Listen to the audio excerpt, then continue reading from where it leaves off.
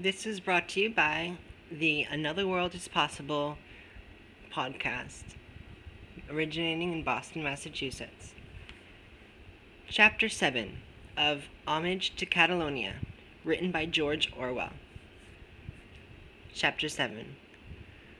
One afternoon, Benjamin told us that he wanted 15 volunteers.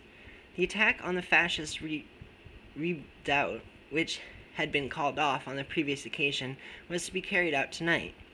I oiled my 10 Mexican cartridges, dirtied my bayonet — things give your position away if they flash too much — and packed up a hunk of bread, 3 inches of red sausage, and a cigar, which my wife had sent from Barcelona, and which I had been hoarding for a long time.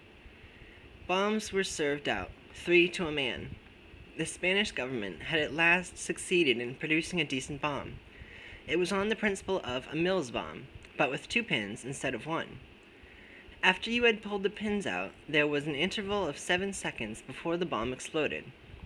Its chief disadvantage was that one pin was very stiff and the other very loose, so that you had the choice of leaving both pins in place and being unable to pull the stiff one out in a moment of emergency, or pulling out the stiff one beforehand and being in a constant stew lest the thing should explode in your pocket. But it was a handy little bomb to throw. A little before midnight, Benjamin led the 15 of us down to Torre Fabian. Ever since evening, the rain had been pelting down. The irrigation ditches were brimming over, and every time you stumbled into one, you were in water up to your waist. In the pitch darkness and sheeting rain in the farmyard, a dim mass of men were waiting. Kopp addressed us, first in Spanish, then in English, and explained the plan of attack. The fascist line here made an L bend, and the parapet we were to attack lay on rising ground at the corner of the L.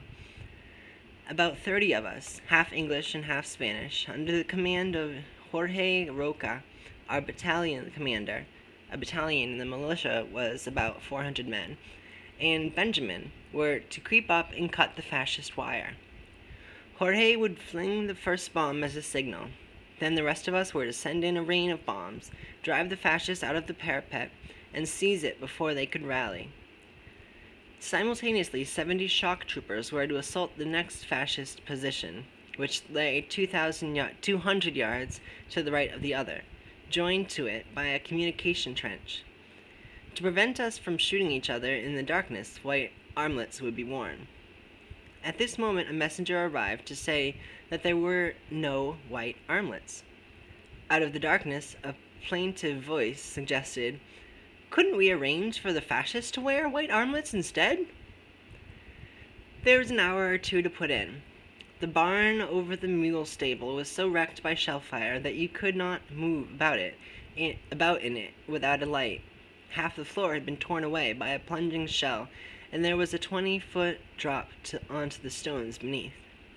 Someone found a pick and levered a burst plank out of the floor, and in a few minutes we had got a fire alight, and our drenched clothes were steaming.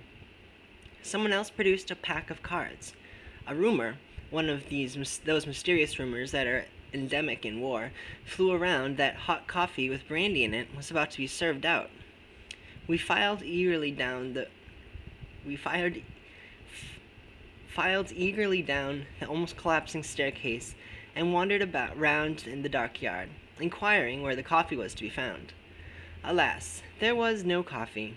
Instead, they called us together, ranged us into single file, and then Jorge and Benjamin set off rapidly into the darkness, the rest of us following.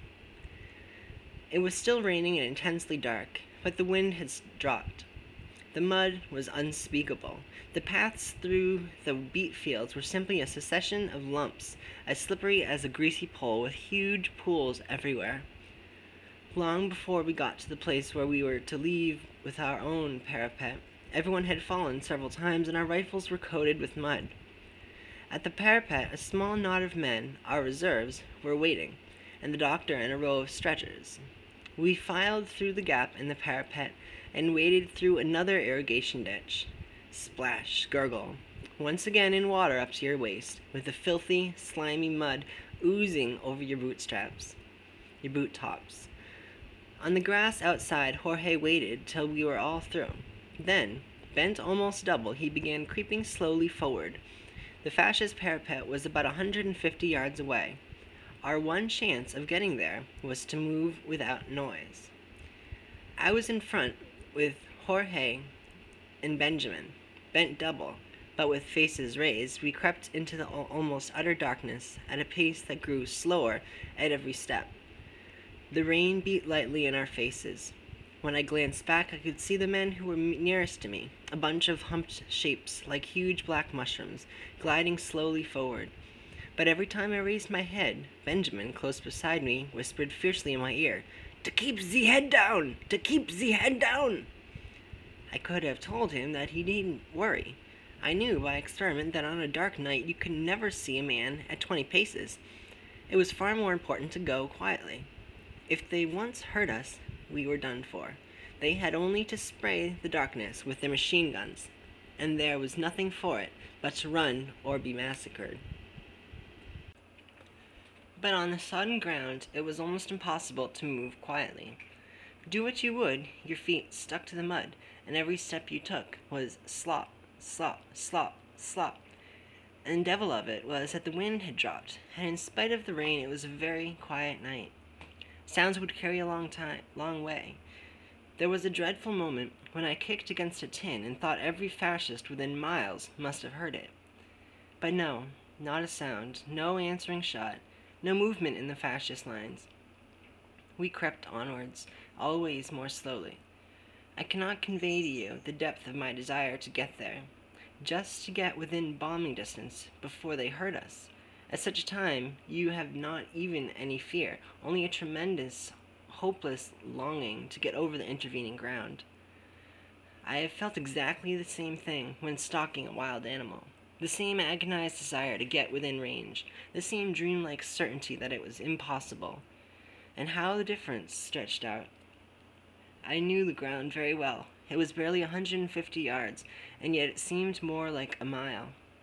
When you are creeping at that pace, you are aware, as an ant might be, of the enormous variations in the ground. The splendid patch of smooth grass here, the evil patch of sticky mud there, the tall rustling reeds that have got to be avoided, the heap of stones that almost always makes you give up hope because it seems impossible to get over it without noise. We had been creeping forward for such an age that I began to think we had gone the wrong way. Then, in the darkness, thin parallel lines of something blacker were faintly visible. It was the outer wire. The fascist had 2 lines of wire. Jorge knelt down, fumbled in his pocket. He had our only pair of wire cutters. Snip, snip, the trailing stuff was lifted delicately aside. We waited for the men at the back to close up. They seemed to be making a frightful noise. It might be 50 yards to the fascist parapet now. Still onwards, bent double. A stealthy step, lowering your foot as gently as a cat approaching a mouse hole. Then a pause to listen, then another step. Once I raised my head. In silence, Benjamin put his hand behind my neck and pulled it violently down. I knew that the inner wire was barely 20 yards from the parapet. It seems to me conceivable that 30 men could get there unheard. Our breathing was enough to give us away. Yet, somehow, we did get there. The fascist parapet was visible now, a dim black mound looming high above us. Once again, Jorge knelt and fumbled. Snip, snip. There was no way of cutting the stuff silently. So that was the inner wire. We crawled through it on all fours, and rather more rapidly. If we had time to deploy now, all was well. Jorge and Benjamin crawled across to the right, but the men behind, who were spread out, had to form into a single file to get through the narrow gap in the wire. And just as this moment, there was a flash and a bang in the fascist parapet. The sentry had heard us at last. Jorge poised himself on one knee and strung his arm like a bowler. Crash! His bomb burst somewhere over the parapet. At once, far more promptly than one would have thought possible, a roar of fire, 10 or 20 rifles, burst out from the fascist parapet. They had been waiting for us, after all. Momentarily, you could see every sandbag in the lurid light. Men too far back were flinging their bombs, and some of them were falling short of the parapet. Every loophole seemed to be sprouting jets of flame. It is always hateful to be shot at in the dark. Every rifle flash seems to be pointed straight at yourself. But it was the bombs that were the worst.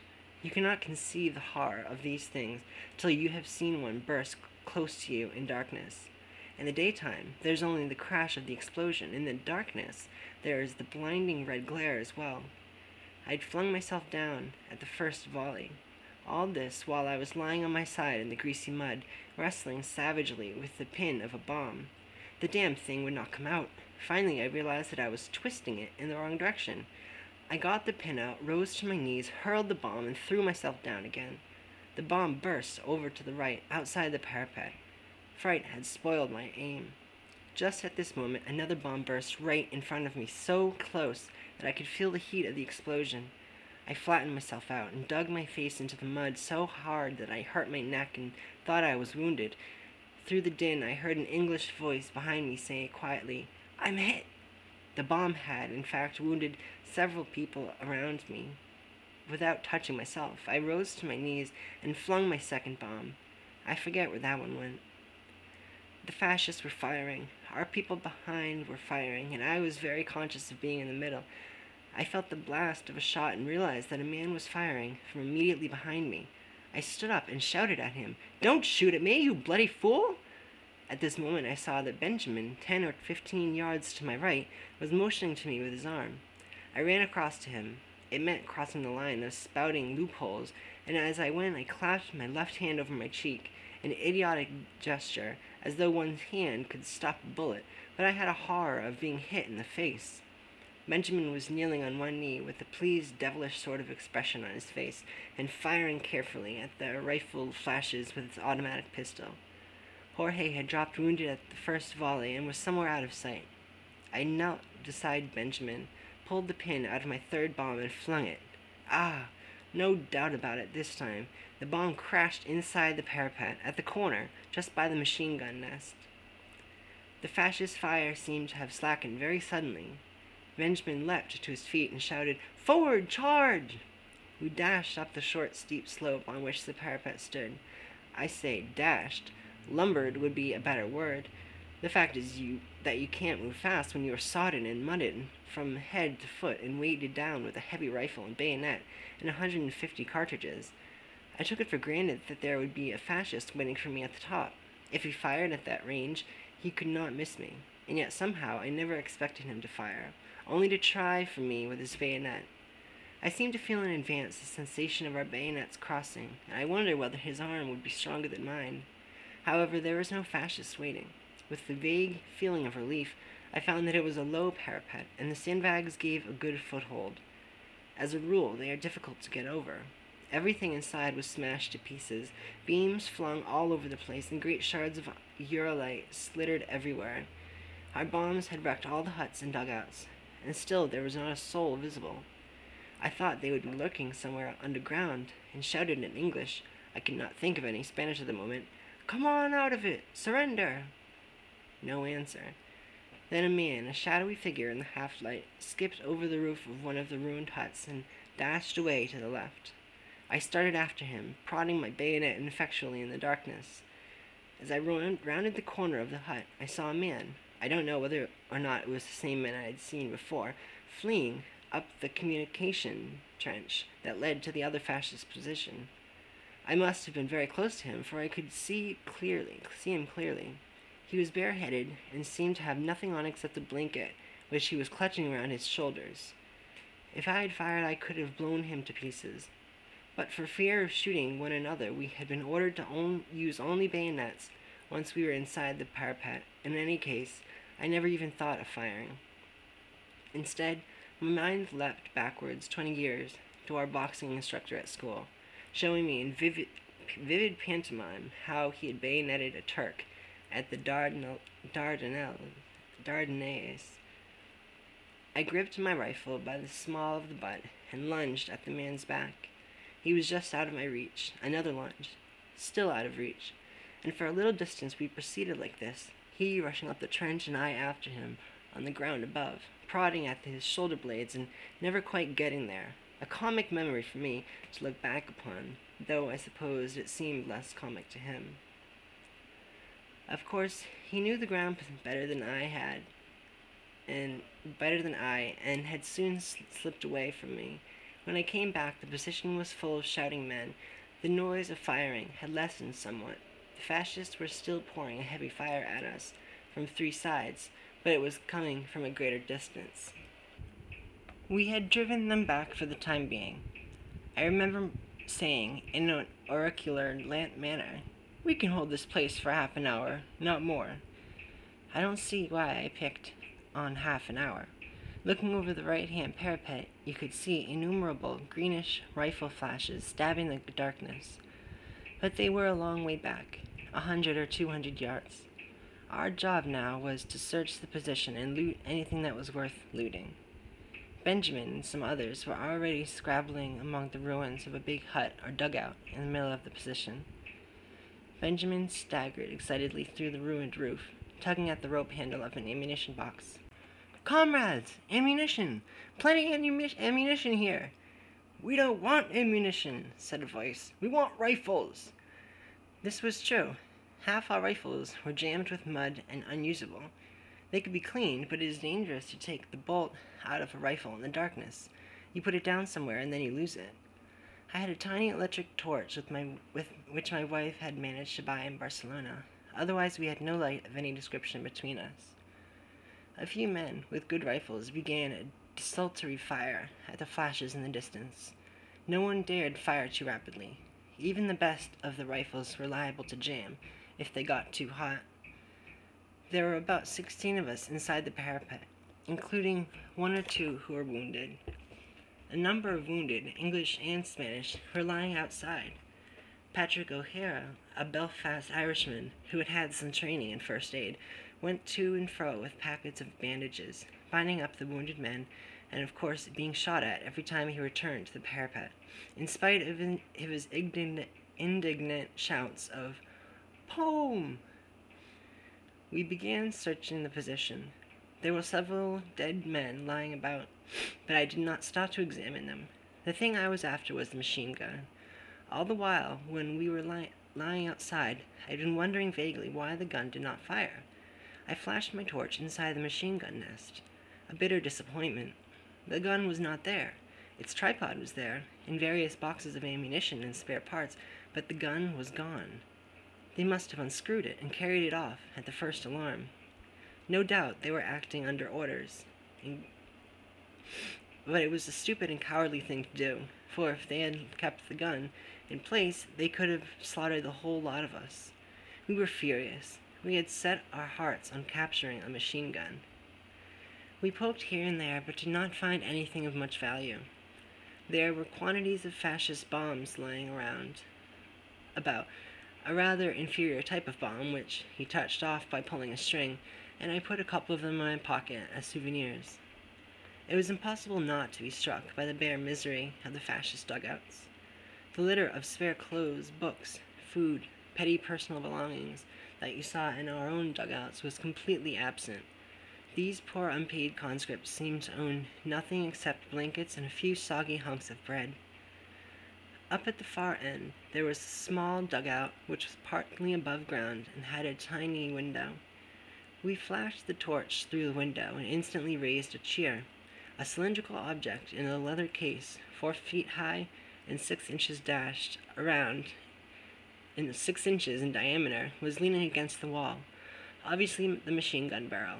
We dashed around and got in at the doorway, to find that the thing in the leather case was not a machine gun, but something which, in our weapon-starved army, was even more precious. It was an enormous telescope, probably of at least 60 or 70 magnifications, with a folding tripod. Such telescopes simply did not exist on our side of the line, and they were desperately needed. We brought it out in triumph and leaned it against the parapet, to be carried off after. At this moment, someone shouted that the fascists were closing in. Certainly the din of firing had grown very much louder, but it was obvious that the fascists would not counterattack from the right, which meant crossing no man's land and assaulting their own parapet. If they had any sense at all, they would come at us from inside the line. I went round to the other side of the dugouts. The position was roughly horseshoe-shaped, with the dugouts in the middle, so that we had another parapet covering us on the left. A heavy fire was coming from that direction, but it did not matter greatly. The danger spot was straight in front, where there was no protection at all. A stream of bullets was passing just overhead. They must be coming from the other fascist position further up the line. Evidently, the shock troopers had not captured it after all. But this time the noise was deafening. It was the unbroken, drum-like roar of massed rifles, which I was used to hearing from a little distance. This was the first time I had been in the middle of it, and by now, of course, the firing had spread along the line for miles around. Douglas Thompson, with a wounded arm dangling useless at his side, was leaning against the parapet and firing one-handed at the flashes. Someone whose rifle had jammed was loading for him. There were 4 or 5 of us round this side. It was obvious what we must do. We must drag the sandbags from the front parapet and make a barricade across the unprotected side. And we had got to be quick. The fire was high at present, but they might lower it at any moment. By the flashes all round, I could see that we had 100 or 200 men against us. We began wrenching the sandbags loose, carrying them 20 yards forward and dumping them into a rough heap. It was a vile job. They were big sandbags, weighing 100 weight each, and it took every ounce of your strength to pry them loose. Then the rotten sack split, and the damp earth cascaded all over you, down your neck and up your sleeves. I remember feeling a deep horror at everything: the chaos, the darkness, the frightful din, the slithering to and fro in the mud, the struggles with the bursting sandbags, all the time encumbered with my rifle, which I dared not put down for fear of losing it. I even shouted to someone as we staggered along with the bag between us, "This is war! Isn't it bloody?" Suddenly, a succession of tall figures came leaping over the front parapet. As they came nearer, we saw that they wore the uniform of the shock troopers, and we cheered, thinking they were reinforcements. However, there were only 4 of them, 3 Germans and a Spaniard. We heard afterwards what had happened to the shock troopers. They did not know the ground, and in the darkness had been led to the wrong place, where they were caught on the fascist wire, and numbers of them were shot down. These were 4 who had got lost, luckily for themselves. The Germans did not speak a word of English, French, or Spanish. With difficulty and much gesticulation, we explained what we were doing and got them to help us in building the barricade. The fascists had brought up a machine gun now. You could see it spitting like a squib, 100 or 200 yards away. The bullets came over us with a steady, frosty crackle. Before long, we had flung enough sandbags into place to make a low breastwork behind which a few men who were on this side of the position could lie down and fire. I was kneeling behind them. A mortar shell whizzed over and crashed somewhere in no man's land. That was another danger, but it would take them some minutes to find our range. Now that we had finished wrestling with those beastly sandbags, it was not bad fun in a way. The noise, the darkness, the flashes approaching, our own men blazing back at the flashes. One even had time to think a little. I remember wondering whether I was frightened, and deciding that I was not. Outside, where I was probably in less danger, I had been half sick with fright. Suddenly, there was another shout that the fascists were closing in. There was no doubt about it this time. The rifle flashes were much nearer. I saw a flash hardly 20 yards away. Obviously, they were working their way up the communication trench. At 20 yards, they were within easy bombing range. There were 8 or 9 of us bunched together, and a single well-placed bomb would blow us all to fragments. Bob Smiley, the blood running down his face from a small wound, sprang to his knee and flung a bomb. We cowered, waiting for the crash. The fuse fizzled red as it sailed through the air, but the bomb failed to explode. At least a quarter of these bombs were duds. I had no bombs left except the fascist ones, and I was not certain how these worked. I shouted to the others to know if anyone had a bomb to spare. Douglas Moyle felt in his pocket and passed one across. I flung it and threw myself on my face. By one of those strokes of luck that happen about once in a year, I had managed to drop the bomb almost exactly where the rifle had flashed. There was a roar of the explosion, and then, instantly, a diabolical outcry of screams and groans. We had got one of them, anyway. I didn't know whether he was killed, but certainly he was badly hurt. Poor wretch. Poor wretch. I felt a vague sorrow as I heard him screaming, but at the same instant, in the dim light of the rifle flashes, I saw, or thought I saw, a figure standing near the place where the rifle had flashed. I threw up my rifle and let fly. Another scream, but I think it was still the effect of the bomb. Several more bombs were thrown. The next rifle flashes we saw were a long way off, 100 yards or more, so we had driven them back, temporarily, at least. Everyone began cursing and saying why the hell didn't they send us some supports. With a submachine gun or 20 men with clean rifles, we could hold this place against a battalion. At this moment, Paddy Donovan, who was second in command to Benjamin and had been sent back for orders, climbed over the front parapet. "Hi, come on out of it. All men to retire at once." "What? Retire. Get out of it." "Why?" "Orders. Back to our lines. Double quick." People were already climbing over the front parapet. Several of them were struggling with a heavy ammunition box. My mind flew to the telescope, which I had left leaning against the parapet on the other side of the position.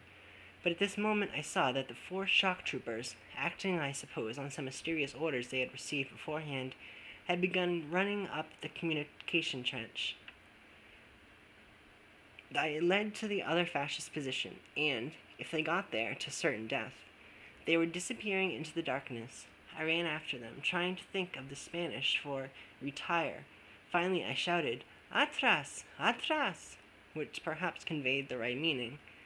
The Spaniard understood it, and brought the others back. Paddy was waiting at the parapet. "Come on, hurry up!" "But the telescope! But the telescope! Benjamin's waiting outside." We climbed out. Paddy held the wire aside for me.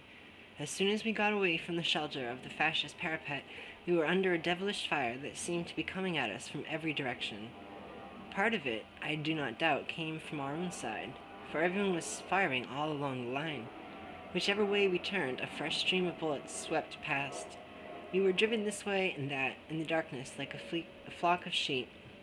It did not make it any easier that we were dragging a captured box of ammunition, one of those boxes that held 1,750 rounds and weigh about 108, besides the box of bombs and several fascist rifles.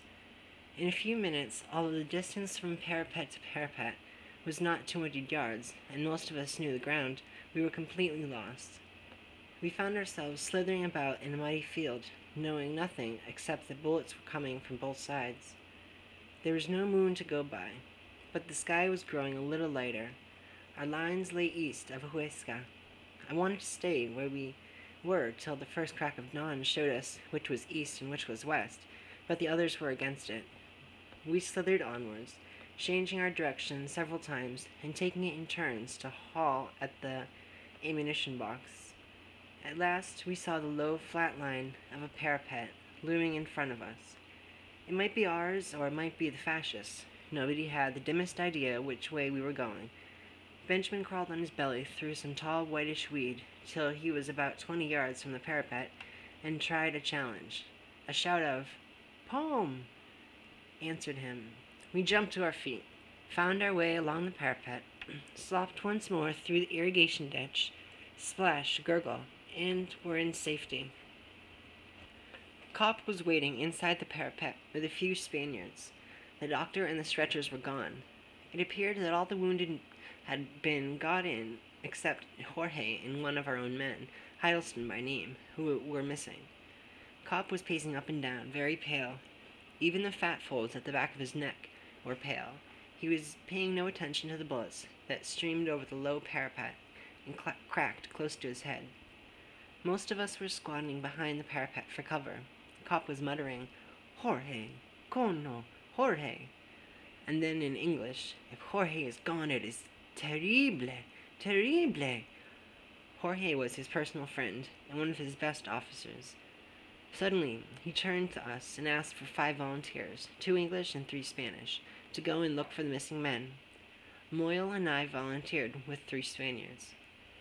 As we got outside, the Spaniards murmured that it was getting dangerously light. This was true enough. The sky was dimly blue.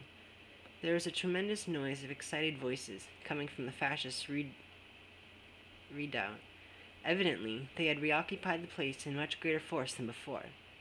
We were 60 or 70 yards from the parapet when they must have seen or heard us, for they sent over a heavy burst of fire which made us drop on our faces. One of them flung a bomb over the parapet, a sure sign of panic. We were lying in the grass, waiting for an opportunity to move on, when we heard, or thought we heard, I have no doubt it was pure imagination, but it seemed real enough at the time, that the fascist voices were much closer. They had left the parapet and were coming after us. "Run!" I yelled to Moyle, and jumped to my feet. And heavens, how I ran! I had thought earlier in the night that you can't run when you are sodden from head to foot, and weighed down with a rifle and cartridges. I learn now you can always run when you think you have 50 or 100 armed men after you. But if I could run fast, others could run faster. In my flight, something that might have been a shower of meteors sped past me. It was the 3 Spaniards who had been in front. They were back to our own parapet before they stopped, and I could catch up with them. The truth was that our nerves were all to pieces. I knew, however, that in a half-flight, 1 man is invisible where 5 are clearly visible, so I went back alone. I managed to get to the outer wire and search the ground as well as I could, which was not very well, for I had to lie on my belly. There was no sign of Jorge or Hiddleston, so I crept back. We learned afterwards that both Jorge and Hiddleston had been taken to the dressing station earlier. Jorge was lightly wounded through the shoulder. Hiddleston had received a dreadful wound, a bullet which traveled right up his left arm, breaking the bone in several places. As he lay helpless on the ground, a bomb had burst near him and torn various other parts of his body. He recovered, I am glad to say. Later, he told me that he had worked his way some distance lying on his back, then had clutched hold of a wounded Spaniard, and they had helped one another in. It was getting late now. Along the line for miles around, a ragged, meaningless fire was thundering, like the rain that goes on raining after a storm. I remember the desolate look of everything, the morasses of mud, the weeping poplar trees, the yellow water in the trench bottoms, and men's exhausted faces, unshaven, streaked with mud, and blackened to the eyes with smoke. When I got back to my dugout, the 3 men I shared it with were already fast asleep. They had clung themselves down with all their equipment on, and their muddy rifles clutched against them. Everything was sodden, inside the dugout as well as outside. For long searching, I managed to collect enough chips of dry wood to make a tiny fire. Then I smoked the cigar which I had been hoarding and which, surprisingly enough, had not gotten broken during the night. Afterwards we learned that the action had been a success, as such things go. It was merely a raid to make the fascists divert troops from the other side of Huesca, where the anarchists were attacking again. I had judged that the fascists had thrown 100 or 200 men into the counterattack, but a deserter told us later on that it was 600. I dare say he was lying. Deserters, for obvious reasons, often try to curry favor. It was a great pity about the telescope. The thought of losing that beautiful bit of loot worries me even now.